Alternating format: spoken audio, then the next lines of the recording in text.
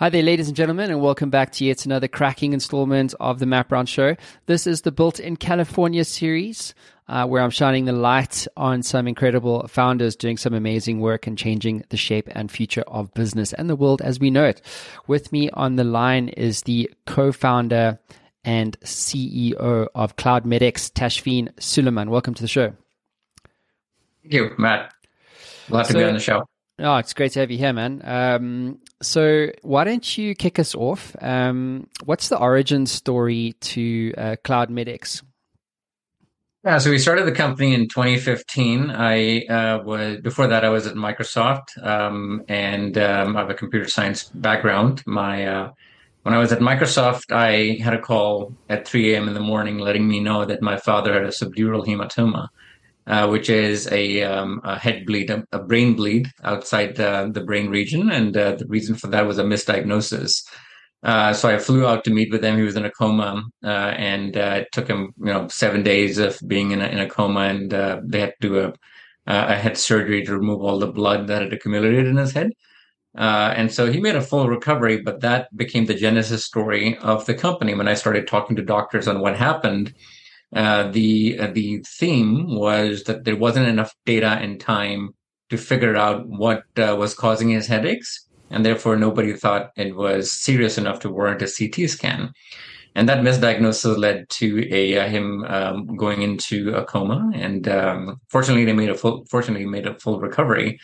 But that gave us a chance to talk to doctors, figure out how to solve this problem, not just for my dad, but for millions of people that fall through the cracks. And so the idea was analyze data from these fragmented data points, put them together, create a longitudinal record, and then do analysis on who's high risk and low risk so that action items can be taken by doctors and their care staff so that similar incidents don't take place. So essentially, it became a tool to provide a second pair of eyes on your patient population. So, Tashfeen, how big a problem is this? Like, I'm very empathetic to the situation that you're in. How often does this occur? So there's two problems here. One is the data fragmentation issue, which is as you're going to a doctor, you may be seeing doctors that are on different electronic health record systems. So you're leaving your breadcrumbs in different doctors' offices. And when you have a catastrophic event like my dad had, that data or the breadcrumbs don't trail back to create a full story. So it becomes very hard for providers and doctors to stitch the story together to figure out what the root cause of the problem is. So data fragmentation is one issue. The second issue is workflow automation. It takes a lot of people and manpower to manually look at records and create a story for that patient. I was reading a stat that for every 7 minutes face-to-face time with a doctor, there's about 42 minutes back-end work that happens where your nurse is scheduling a call, your doctor is looking at your record, your care coordinator is looking at your record, your claims is being processed. So it's a workflow problem. So those two problems are, a $1 billion plus in terms of medical spend and operational inefficiencies that get added. And so it's a global problem. And now with the current economic situation where there's a recession looming and there's worker shortage and more patients are going to hospitals and clinics and there's not enough staff to keep the lights on, it's becoming a bigger and bigger problem. Mm-hmm. Tashfeen, I'd like to double click on the problem here and maybe start with the data piece. So when you say like there's not enough data, and we can, happy for you to talk about the time aspect of it. What kind of data are we talking about? I mean, practically in the hospital, you would think that there's a lot of data. Most companies have too much data. They don't have what they can't figure out is what to do with it. So maybe you could unpack that for us. Like when you say there's not enough data, what kind of data is it and what are its implications? So it's different types of data, but I don't think it's a shortage of data. It's a shortage of good data that is actionable. So when you go to a doctor, a nurse will take your demographics. She'll take your vitals. So it's your, blood pressure, your oxygen levels, your temperature. So that's sort of all your vitals. But then there's demographic data, where you live, your income, what kind of insurance you have, et cetera. And then there's your clinical data, right? Lab values, medications that you're on, prior history, family history, present symptoms, things you're presenting with right now, H&P, history and physical, etc. And then there's claims data, everything that gets sent to an insurance company for claims reimbursement and all that stuff. And then there's health, care plan data. What to do next? What's the care plan that the patients are going to be put on? What kind of treatments are we going to do? What kind of medications are we going to go give to the patient? Is there any, physiotherapy or surgery involved, etc.? So those different kinds of data, although they go into electronic health records, but it's still very fragmented because in your care journey, you're not going to just go to one doctor. You're going to go to different doctors. And if you're acute and very sick with multiple chronic conditions, multiple medical issues, you go to different specialists. And usually those specialists are not talking to each other. So the problem then becomes you have good data, but it's siloed in different compartments. And usually those compartments and departments are not talking to each other. So when it comes to, now you're 65 and over, you have to look back at that history. And mostly the doctors are looking at what you're telling them as a patient. And that may not be accurate. So what's needed as a system, and different organizations, government level and private level, have tried to consolidate that data through HIEs, through insurance companies and others to stitch it together. But it's still very sporadic. You may have good population data for a certain county and state, but that may be missing in another state. So it's the effort is taking place, but it's not. There's no one solution that's out there. So what you've built then is like a healthcare in a box. I've got your website up for everyone. So maybe before we get into the meat and the potatoes around like how your technology actually solves the problem, maybe give us just a broad overview. Like when you say this is healthcare in a box, what exactly do you mean and what's in the solution? So the ultimate goal for healthcare in a box is we give you one platform where you can aggregate data from various sources, whether it's coming from electronic health records, doctors' offices, insurance companies, labs, pharmacy, but then also government site data like SDOH and reporting data that different organizations provide. So you put it all together in one place, and that's what we call healthcare in a box. Now once the data is all in one place, you have one source of truth as opposed to chasing those different clinics, chasing those different hospitals to free up that data and give it to you to create a longitudinal or full profile for that patient. So that's what we mean by healthcare in a box. And the idea of the company is we aggregate everything into one place and then give you powerful analytics on a single patient, but also populations of patients to figure out where those patients are going to be clinically and financially, predictively in the next 6 months, in the next 1 year, in the next 5 years, so that you can take action on those patients and keep them healthy and keep them, from getting sick. So that's the overall idea. And we've done some good penetrations with certain states, with certain large health plans and certain large health systems to achieve that goal. But we're just getting started. There's a lot of work to do. Yeah, the finish line is imaginary when it comes to startups and entrepreneurship. It's like there's no finish line. Even when you sell, like there's another thing coming, right? There's somebody who asked me, where do you see your company? What is the vision of the company? And I say, well, I set a vision for 10 years. And then when I get to that, I set the vision for the next 10 years. So we're never going to be satisfied with where we are and what we're doing. I know. You're always in startup mode, right? Right. Cool. So, so basically what I'm hearing from you, Tashveen, is basically that you guys have built a kind of like a modularized system. And there's apps within the system that you can essentially subscribe to as a healthcare orientated business. You've got clinical, financial, operational, and patient experience.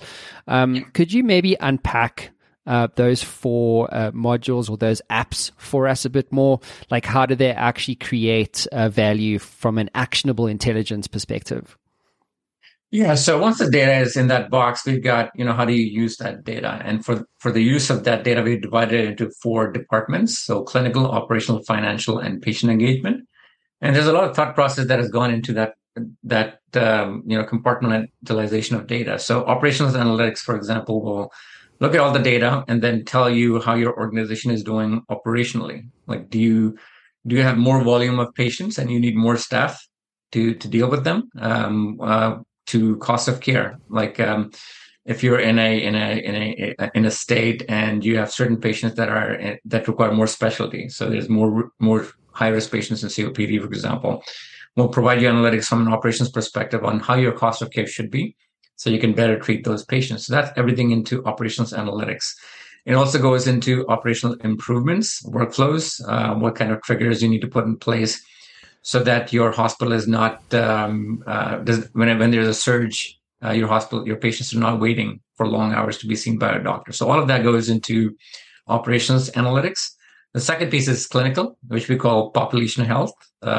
Identify your high-risk patients, put them at the top so that your care staff and team can reach out to them and connect with them and take care of them before they get sicker and sicker. So all of that goes into population health. The third piece is financial analytics on how do you deal with cost of operations and keep your costs low and your bottom line high. And as more and more organizations are going into value-based care, a lot of predictive analytics need to go in on risk adjustments and proactively reaching out to the highest risk patients so that you can get more value out of those contracts. So that all goes into financial analytics. And the last piece is patient engagement, which is once you identify who your high risk patients are, then how do you engage with them and make sure that they are on top of their medications, so medication adherence, how they're on top of their appointments, and how are they doing generally.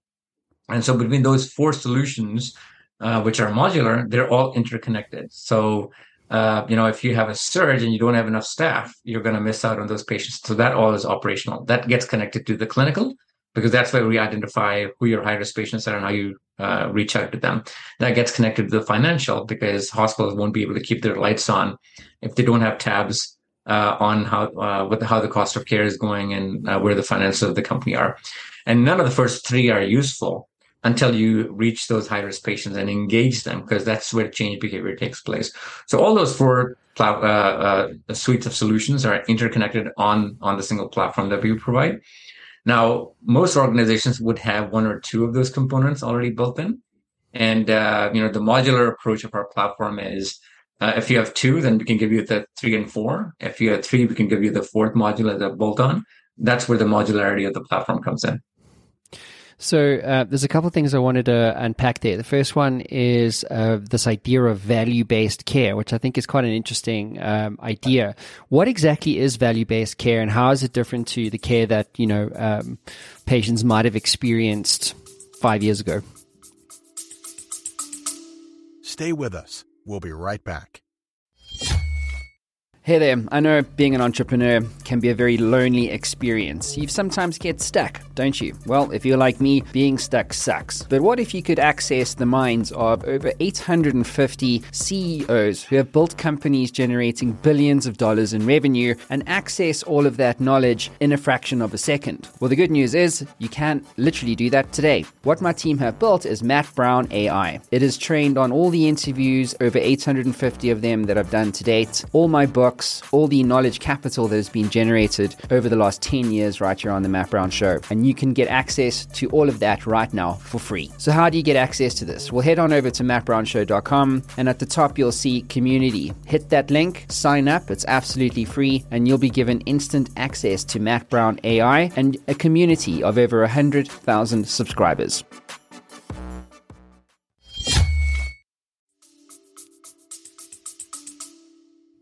Yeah, so value-based care is a very interesting model. Traditionally, healthcare has been fee-for-service, which is called FFS, where if you become sick, you go to see a doctor. The doctor has figures out what services he's going to give you, and then they bill for those services. Value-based care, what that means is an insurance company or Medicare or a government agency will contract with providers or a group of providers or a health system. And they would say, all right, we know you have 100 patients. Out of those 100 patients, some patients are more sick, some patients are less sick. And so we're going to give you a lump sum based on tiers of how sick those patients are. For example, for your top tier 10% really sick patients, we'll give you $100 per patient. I'm just giving you a number. For your lower risk patients, we'll give you $50. Now, with that tier, they will give you a lump sum or dedicated a lump sum of cost for those patients, and it's then your responsibility to make sure that all your patients stay within that cost. If they stay within that cost, then you get a bonus payout. And if you go over that cost, it has to come out of your own pocket. So then the doctors, the health systems, even the payers, it's their responsibility to make sure they keep those costs contained while not compromising on quality. So you have to keep high quality, keep taking care of patients, keep giving them a good member experience, but do it in a cost-effective manner. Because, there was big research that went out that a lot of doctors were doing unnecessary MRIs and unnecessary surgeries because they were not needed. And the recovery times were high and member engagement was low. And there was a lot of the healthcare spend was going out of control. So this was a way for Medicare and many insurance companies to keep providing high quality care, but do it in a cost contained manner. I mean, if you look at the healthcare spend right now, it's a GDP in itself. It's more than a lot of GDPs of other countries. So there has to be a way to keep the quality of care is the same, but keep it at a cost-contained manner. So that's where value-based care has come in, where you get incentivized for doing the right thing at the right time, and do it in a manner so that quality is not compromised. Tashfeen, I was watching a Trevor Noah interview with Mark Cuban last week, and he was talking about Mark Cuban's, I don't know what you call it, like drug marketplace, not like Class A's healthcare marketplace. Let's just call it that. So it's basically called Cost Plus. So are you aware of it? I am, yes. It's an interesting concept that a lot of other companies are trying. Yeah, so I've got it up on screen for everybody. So I thought it was quite interesting because if you think about like this idea of value-based care, doing things at the right time, and so on and so forth. It seems to me like, the industry, and I'm not talking more broadly about the industry of healthcare. It seems to me like they've been doing things the same way for a long, long time. And they haven't changed, they haven't innovated very much. Even things like medical recalls, for instance, like, the way that they handle recalls in hospitals is also like they send 100,000 FedEx mails to hospitals and different people receive them. And it's like confusing, misinterpreted. The communication structure in the supply chain is oftentimes broken. There's a lot of opportunity for startups such as CloudMedX to come in here and do things the right way at the right time. So what Mark was saying was that, he was telling the story about his one of his mates, his school friends, was paying $3,000 a month for some kind of drug for his health. And then Mark got his team to go to work, and they came back, and basically he pays now $63 per quarter. So it's $63 versus $9,000. So somewhere in that story, there's a huge systemic issue about doing things the right way, quote unquote.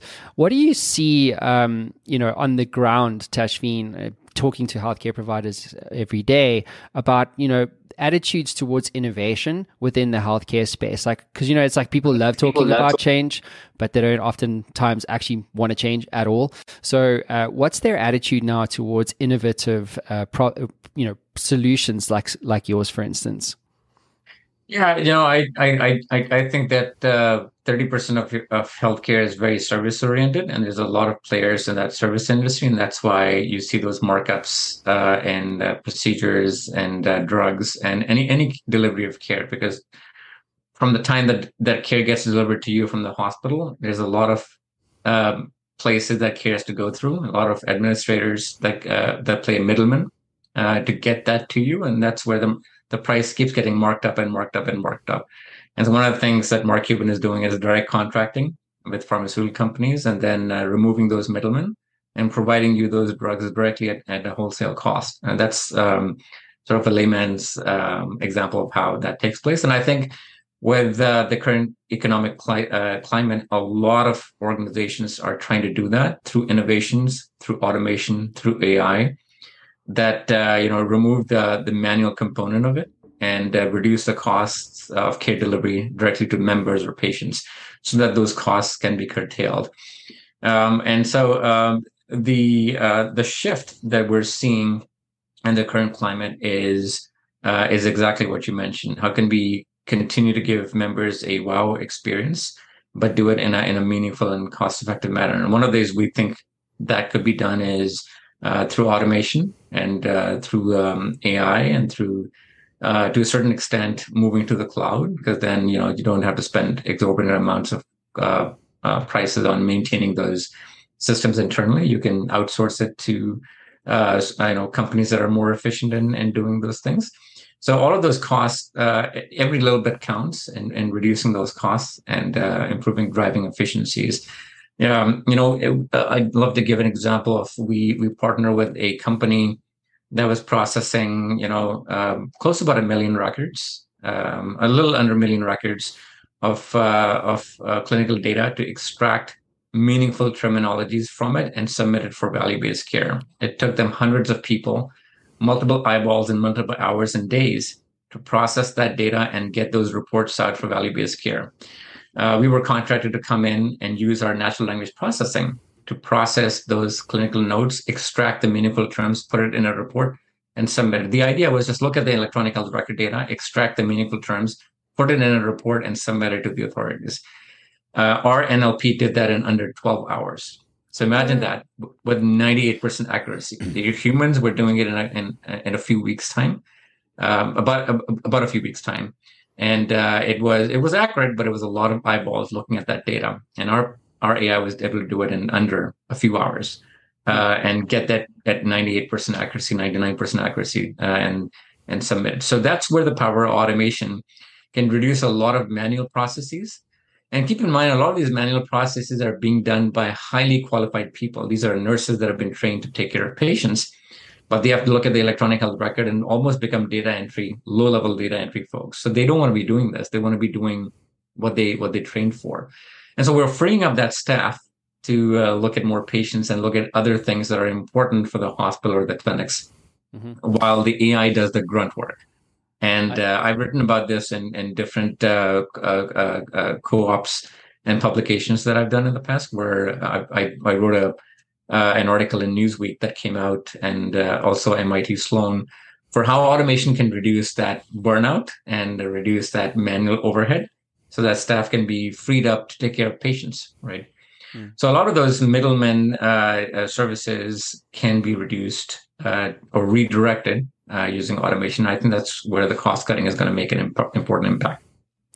So to echo your points, I think a lot of hospitals have worker shortages, and it's a business. I think people often seem to forget that a hospital is really a business that provides healthcare. So either you're making the money, or you're saving the money, or you're doing both. And then automation is a great way to reduce costs, as you touched on. But I'm curious to maybe double click on this idea of automation, because where do you start? Because there's obviously the obvious logical one, like, well, automate this manual process because you have 100 people, as an example you shared. But really, like, there's how many steps, how many processes, different departments, different people, different technologies, some new, some old, and an environment where ultimately the patient is center to all of this whole discussion.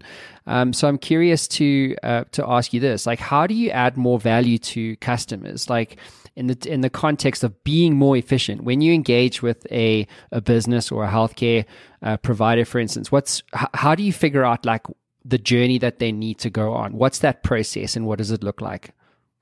So we fundamentally believe, and that's the core thesis of our company, is technology is commoditized, and you cannot deploy more technology which adds more work to your customers and to your patients. Whatever you deploy has to improve efficiency, reduce the time to get things done, and do it in a manner that it reduces costs, while keeping high quality and wowing the patients, right? So I always tell our teams that we got to build things like the way Orbitz or Netflix or Hotels.com, for example, have been able to wow your customers, where on a click of a button you can book a hotel or an airline or get your Uber delivered. So that's the kind of experience you need to keep as your center as we drive innovation in healthcare. But it has to be done in a manner so that it doesn't add to more work and more complexity. And in order to do that, you need to have those network effects. You need to have those integrations built out with your health systems, those integrations built out with your payer provider groups, so that the data flows freely amongst your patient populations and amongst your clinical care staff. So the way to entry is, sit with your customers, listen to them, hear their pain points, and then create a solution that is custom tailored to them. Healthcare is not a cookie cutter. Most health systems that are even on the same electronic health system, their fundamental workflows are different department to department and hospital to hospital. So one solution fit does not work in healthcare. You're probably going to be 80% there, but the rest of the 20 or 30% has to be customized to the workflows and to the change behavior systems of those hospitals. So the way to get your foot in the door is to be flexible and nimble, listen to your customers, and just work with them. And be collaborative, I suppose. That's great. I mean, healthcare is a very collaborative industry, and you need to have all the stakeholders aligned as you're building out these deployments, and you need to get everybody involved, get everybody's buy-in before you have a viable solution. Mm-hmm. Tashveen, you guys were selected to be among the top 50 startups in the world's largest medtech program. There was a press release that went out a few months ago. And this was an accelerator program featuring medical device, diagnostic, and digital healthcare technologies from around the world. There's a lot of startups that go into these accelerators. Some have great experiences, some don't. Some give away equity, some don't. I'm curious, I haven't heard of a medtech accelerator before. It seems to me like you're at the coalface of this medtech innovation narrative. So I'm very curious to give our viewers around the world some insight into how does a medtech accelerator actually work, and what did you learn, or what were some of the outcomes that you realized as the CEO of CloudMedX? There's different accelerators, some that give you cash, some that take up equity, and some that require you to give them time. The MedTech Innovator was our goal to go there was not equity or cash or time. It was more to get into that cohort and then utilize how we could assist other companies and how we could get help from the cohort and the principals there. Now, the success or not success for a company when they go through these programs is more dependent on the company, how they can better use those resources to their advantage. And so we have a good team of engineers, sales, and architects that have been able to connect with the right folks within this program and make good connections. And then, it really depends on what the objective of the company is. But generally, it's the onus is on the company to figure out how do you best utilize the resources. And I think our team does a great job of utilizing what's available, and then just being very laser focused on what we want to do. So when you met these other founders from around the world, how collaborative are other startups in the medtech space? Obviously, they're not solving the same problem, but they may be servicing the same customer. This idea that you touched on earlier on about the healthcare industry is very collaborative. We all understand why on face value. I'm curious to know from a network perspective, from an engagement perspective, how open and collaborative are other startups from the medtech category as part of this accelerator in terms of like, well, hey, you guys solve this, we solve it like this. Well, hey, why don't we strike together a partnership? Was there much of that sort of thing happening? Those things are certainly evolving, and these things take a little bit of time, but we fundamentally believe that healthcare is a village. No one company is going to solve everything. And the more we band together, the higher up the value chain we go. So we have identified good partnerships. We're working on closing them and driving value ultimately for the end customer. So those conversations are ongoing.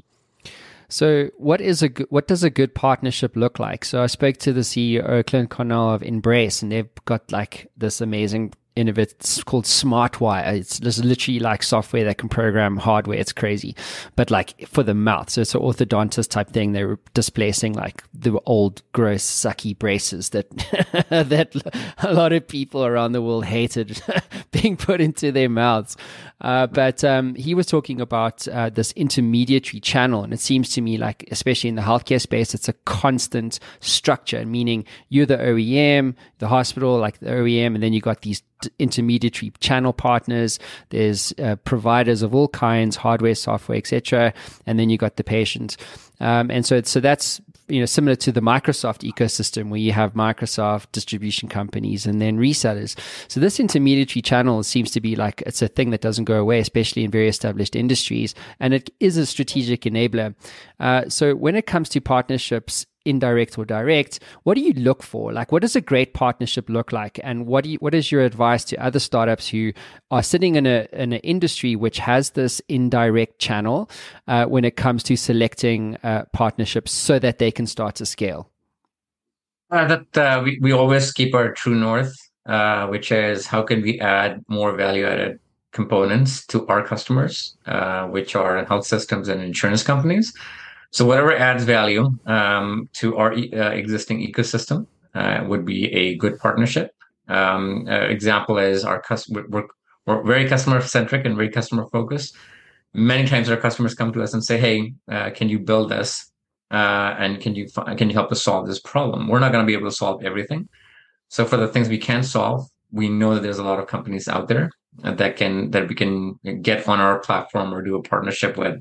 To solve that problem. So we are now reaching out a lot of those companies actively because we know that we have a customer that needs that solution. And so through that collaborative partnership, we can very quickly bring them online in that environment and serve a dual purpose, which is how can we use our customers and a partner to solve a problem together. And so we've signed partnerships like that, where we go to solutions and go to market together with a net new solution that serves not only one customer's problem, but an entire segment that we weren't previously touching. So that's a success story for what we look in partnerships. Mm-hmm. Yeah, it's a great point that you landed there, Tashveen, because there's product selling, which is, hey, I have this healthcare unit, like it's a whatever, like let's just say it's a blood pressure reading machine. And then there's solution selling, which is kind of like, well, you need the blood pressure machine, and then you need a training provider who will train all the nurses, at the hospital across the whole country. But then we're like, there's this training provider that only services New York or California. So we're going to bring this other training partner in who has a full reach across the whole of the US. And so now you've got multiple partners, right, selling a solution essentially instead of just a product, but collectively the value of what the solution is like 10x what just the blood pressure reader product would be on its own. Yeah, that's right. So if you look at an enterprise customer, which is a health system or an insurance company, they get bombarded by a lot of companies that we call vendors or solution providers. And many times you have the same solution being provided by multiple vendors. And so very quickly you have a vendor fatigue, which is now that you have to maintain that relationship. And then everybody's touching data. So there's huge internal team that manages those vendors. And then you have a huge bloating effect that happens for an enterprise customer. So if there's fewer companies providing more solutions, that becomes an ideal environment for a customer to operate in, because then they have fewer vendors to deal with. And then that's where the costs come down as well, as you're delivering care to your patients. Yeah, it's such an important strategic idea, isn't it? It's like, well, you can either try and be an island on your own, or you can recognize that you're not everything to everyone. And actually, if you're playing in a specific segment or in a specific industry, like what partnerships can you procure so that you can create a point of difference, number one, but then also to lead. And I think there's a lot of startups that are just not thinking about, well, how do we lead? They're thinking about like how to get their first dollar, like or how to hit a certain run rate, like 100,000 MRR or $1 million ARR per year. And what they're not thinking about was, I actually do, like, if you a great product's not it's a great product, important, but it's not like as important as a great product with a great partner, who cares about the same problem or has a similar vision to you. So I fundamentally believe that healthcare is an infinitum game. It never stops. What's hot now and what's needed now may not be needed down the road. So those 4 apps, the clinical, financial, operational, and patient that we have, those are apps that we call first-party apps that we've built, we maintain. But we have partnered with companies that have second and third-party apps. And that's what we're slowly activating and bringing on our platform. So we have enough that my goal is by early next year, we start announcing those partnerships. And those would be apps that serve things that we are directly not touching, but they're affecting our customers. For example, we're in the process of partnering with a company that does nurse staffing, right? So how do you use automation and AI to identify nurse staffing needs and then bring on board physical nurses to help with the staffing shortage for those hospitals and clinics? So staffing is something we're not involved in, but we're bringing a partner online that can help do that. So that's an example of a collaboration that we're doing to help solve a huge problem, which is nurse staffing in the industries. Yeah. So for me, what I'm hearing is it's about there's this idea of short-term profit, but then there's long-term vision and growth. And I think oftentimes when you're in this early stage startup-y type vibe, where you maybe raised, seed or Series A, you're not thinking about, well, what's my leverage? Like where are we weak? Because if we can partner with this one, and it's interesting because I know this to be true because I talk to startup founders every day and I'm connecting them. I'm like, hey man, you guys do HR, you guys do something similar around coaching for career development. Get together and have a chat, because together I think you would actually have a better solution for the problem. And as you know, Tashveen, it's like, as entrepreneurs, we're just in the business of problem solving. Right? The bigger the problem, the higher the value, the more you get paid. Yeah. Go ahead. You wanted to raise it? Or do you want to jump in there? No, I'm just agreeing with what you were saying. Just agreeing. Okay. I love it when you agree. Like I said, healthcare is a village, and the more things you have, more tools you have in that village, the bigger things you can build and solve for. Well, in Africa, they say it takes a village to raise a child. I think that's everywhere in the world, not just Africa. True story. So you spoke about vision earlier on. What is the vision that you have for CloudMedX? Obviously, this is a personal thing that you had with your dad, as you touched on up front. So what's the vision? What do you intend to change at the end of this story? I think healthcare is a fundamental right. Just like food, shelter, and education. And I think healthcare is something that has become more and more expensive and getting more and more out of reach for a lot of people. I read a stat that it's one of the top reasons for bankruptcy in the US. So if you ever get cancer or have to get a surgery in an emergency, the costs are so big that some people end up losing their houses for it. So when you look at those stories, just quickly start to figure out that that doesn't feel like a fundamental right? There's something wrong in that story. And so whatever we can do, whether it's through automation, cost reduction, efficiencies, whatever we can do to reduce costs, I think it's going to become more and more democratized and more attainable for the average person. I mean, I have a lot of European friends, and they're always surprised to hear about the healthcare costs in the US, because in Europe healthcare is free. But when they're visiting here, they have to have insurance, because if something happens to them, it's going to be all on their it's going to ding into their savings. So we want to make healthcare a basic human right in the US, and whatever tools we're developing, whatever partnerships we're building, that goal is right in center. How do we make the member experience better? How do we make the overall experience better, whether it's an enterprise or whether it's a consumer looking at tools? So that's the long-term vision. And, you shouldn't worry about your healthcare if you're out of a job, for example, right? Because your insurance is tied to your income and your job. So how can we build things that can make it easy for policymakers and enterprise companies to provide that as a basic human right? And that's what we're striving for. I love that. As an immigrant to the States, having been here 3 months, trying to figure out the healthcare story. Because it's amazing how people or is it like, dude, like one person even said to me, keep your hospital plan back in South Africa, because when you come to the US, like it's a mess, you know? And to your point around income, like there is this gap in, you know, the idea of it should be a basic human right, but then it's only if you earn a lot of money, like you get the kind of care that you're looking for. And I'm really, really excited to see where you guys are going to go in 10 years time, to see what kind of a difference you've made. But I want to have a quick bit of fun with you, Tashveen. I'm going to give you the keys to the Matt Brown Show time machine. Okay.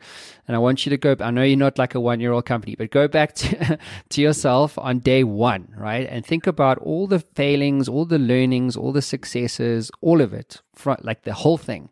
And if you were to give yourself one piece of advice on day one, but go back in time, what's that one piece of advice you would give yourself about building CloudMedX? I would say that healthcare is like there's a lot of valleys and a lot of peaks that you need to cross, and but as long as you're linearly going, so as long as you're using it as a step function to go up the ladder, it's okay. There'll be a lot of ups and downs. Build those relationships and partnerships ahead of time, so that you surround yourself with the right kind of advisors, the right kind of friends who will support you during your ups and downs of the company, and that's how you ride out the storm. When we started the company, we didn't have a lot of support, but we slowly built it, and that's what Silicon Valley is so great. When you reach out your hand, a lot of people will provide you that support that you need. So reach out early, reach out more and more, and if you don't ask, nobody's going to give it to you. So you just need to ask. Oh, so glad you said that. I think it's such a difficult thing to do, is to go, hey man, I'm actually having a shitty time right now and I need help, you know? And it's why I do the show, because it really does actually make a difference. It does not like, yeah, man, I'll get you, you know, you and 10 other dudes. Like, you know, it really does make a difference. And I think one of the things Billy Brush said to me is also based in Palo Alto. And he said to me, you know, I asked him, what role has Silicon Valley actually played? And, you know, tell me honestly, like, what is it? Is it true or is it not? And he said, dude, it's like if you're in Silicon Valley and you go to like whoever it is, like a VC or maybe another founder, and you say to them, look, I'm gonna change the world like this, and even it doesn't matter how crazy the idea is, they will more than likely believe you, because they are also, you know, in the same change the world boat. Does it make sense? Like they believe the crazy ones are the ones that change the world. It's what like Apple, Steve Jobs said, didn't he? So, you know, you always get empathy from other people who are going through that journey, and you have to experience it to build that empathy. I don't think you can build it without going through that experience. And so I think that's why there's a lot of that in Silicon Valley, because everybody is in the same boat as you are, and trying to build things. And it's not easy. Like building companies is incredibly hard. But once you build it, then you have to give back, or give it forward, in other words. Mm-hmm. Pay it forward. Love it. Tashveen, let's wrap this up. Why do you do what you do? I mean, obviously building a business, we all know building a business is like one of the hardest things. That and being a parent. It's probably the two hardest things you could do at the same time. Good luck. But why do you do what you do, Tashveen? What gets you out of bed in the morning? So, you know, it's we when my father got sick, our goal was to take care of one, and now we're doing that for millions of people. So that's what keeps me up at night. That's what motivates me and my entire team. You know, I can't talk about some of the new projects that we're doing, but we're doing some projects where the team is like, hey, I want to get on that project too, because it's impactful. It's world changing, right? So that's what keeps us up at night, listening to our customers. And we went to a conference where a customer literally came up to us and said, you saved our company. And the work that you did allowed us to stay ahead in the game. And that's what we want to hear. Amazing. We built an algorithm that did early detection for something, and we made a press release about it. And in the response to the press release, we had patients coming up and saying, "I wish that this was there, 5 years ago when we had cancer." And so those are the kind of things that are causes for celebrations. Well, congratulations. It's great to have you on the show, Tashfeen. I think what you're doing is amazing. It's hard, and that's what makes it valuable. And, the healthcare profession and industry all around the world needs more of Cloud MedX and more Tashfeens at the end of the day. Thank you for having me on the show. Anytime. Thanks, everybody. Cheers. Thank you. Bye. Ever wanted to become a best-selling author? Well, I'm in the influence business, and I work with business owners and CEOs and business leaders to help them scale their influence. And we do this as a team by helping you to become a best-selling author, sought-after speaker, and industry influencer in only 30 days. My team and I have developed a system that delivers a best-selling book and a launch campaign 300% faster and at 50% less cost than anyone else in North America. This system is incredibly efficient. One of my clients, Haiku, went from a 2% share of voice globally to an 11% share of voice globally in only 7 days. If you'd like more information, head on over to showworksmedia.com for more. That is showworks with an X.com.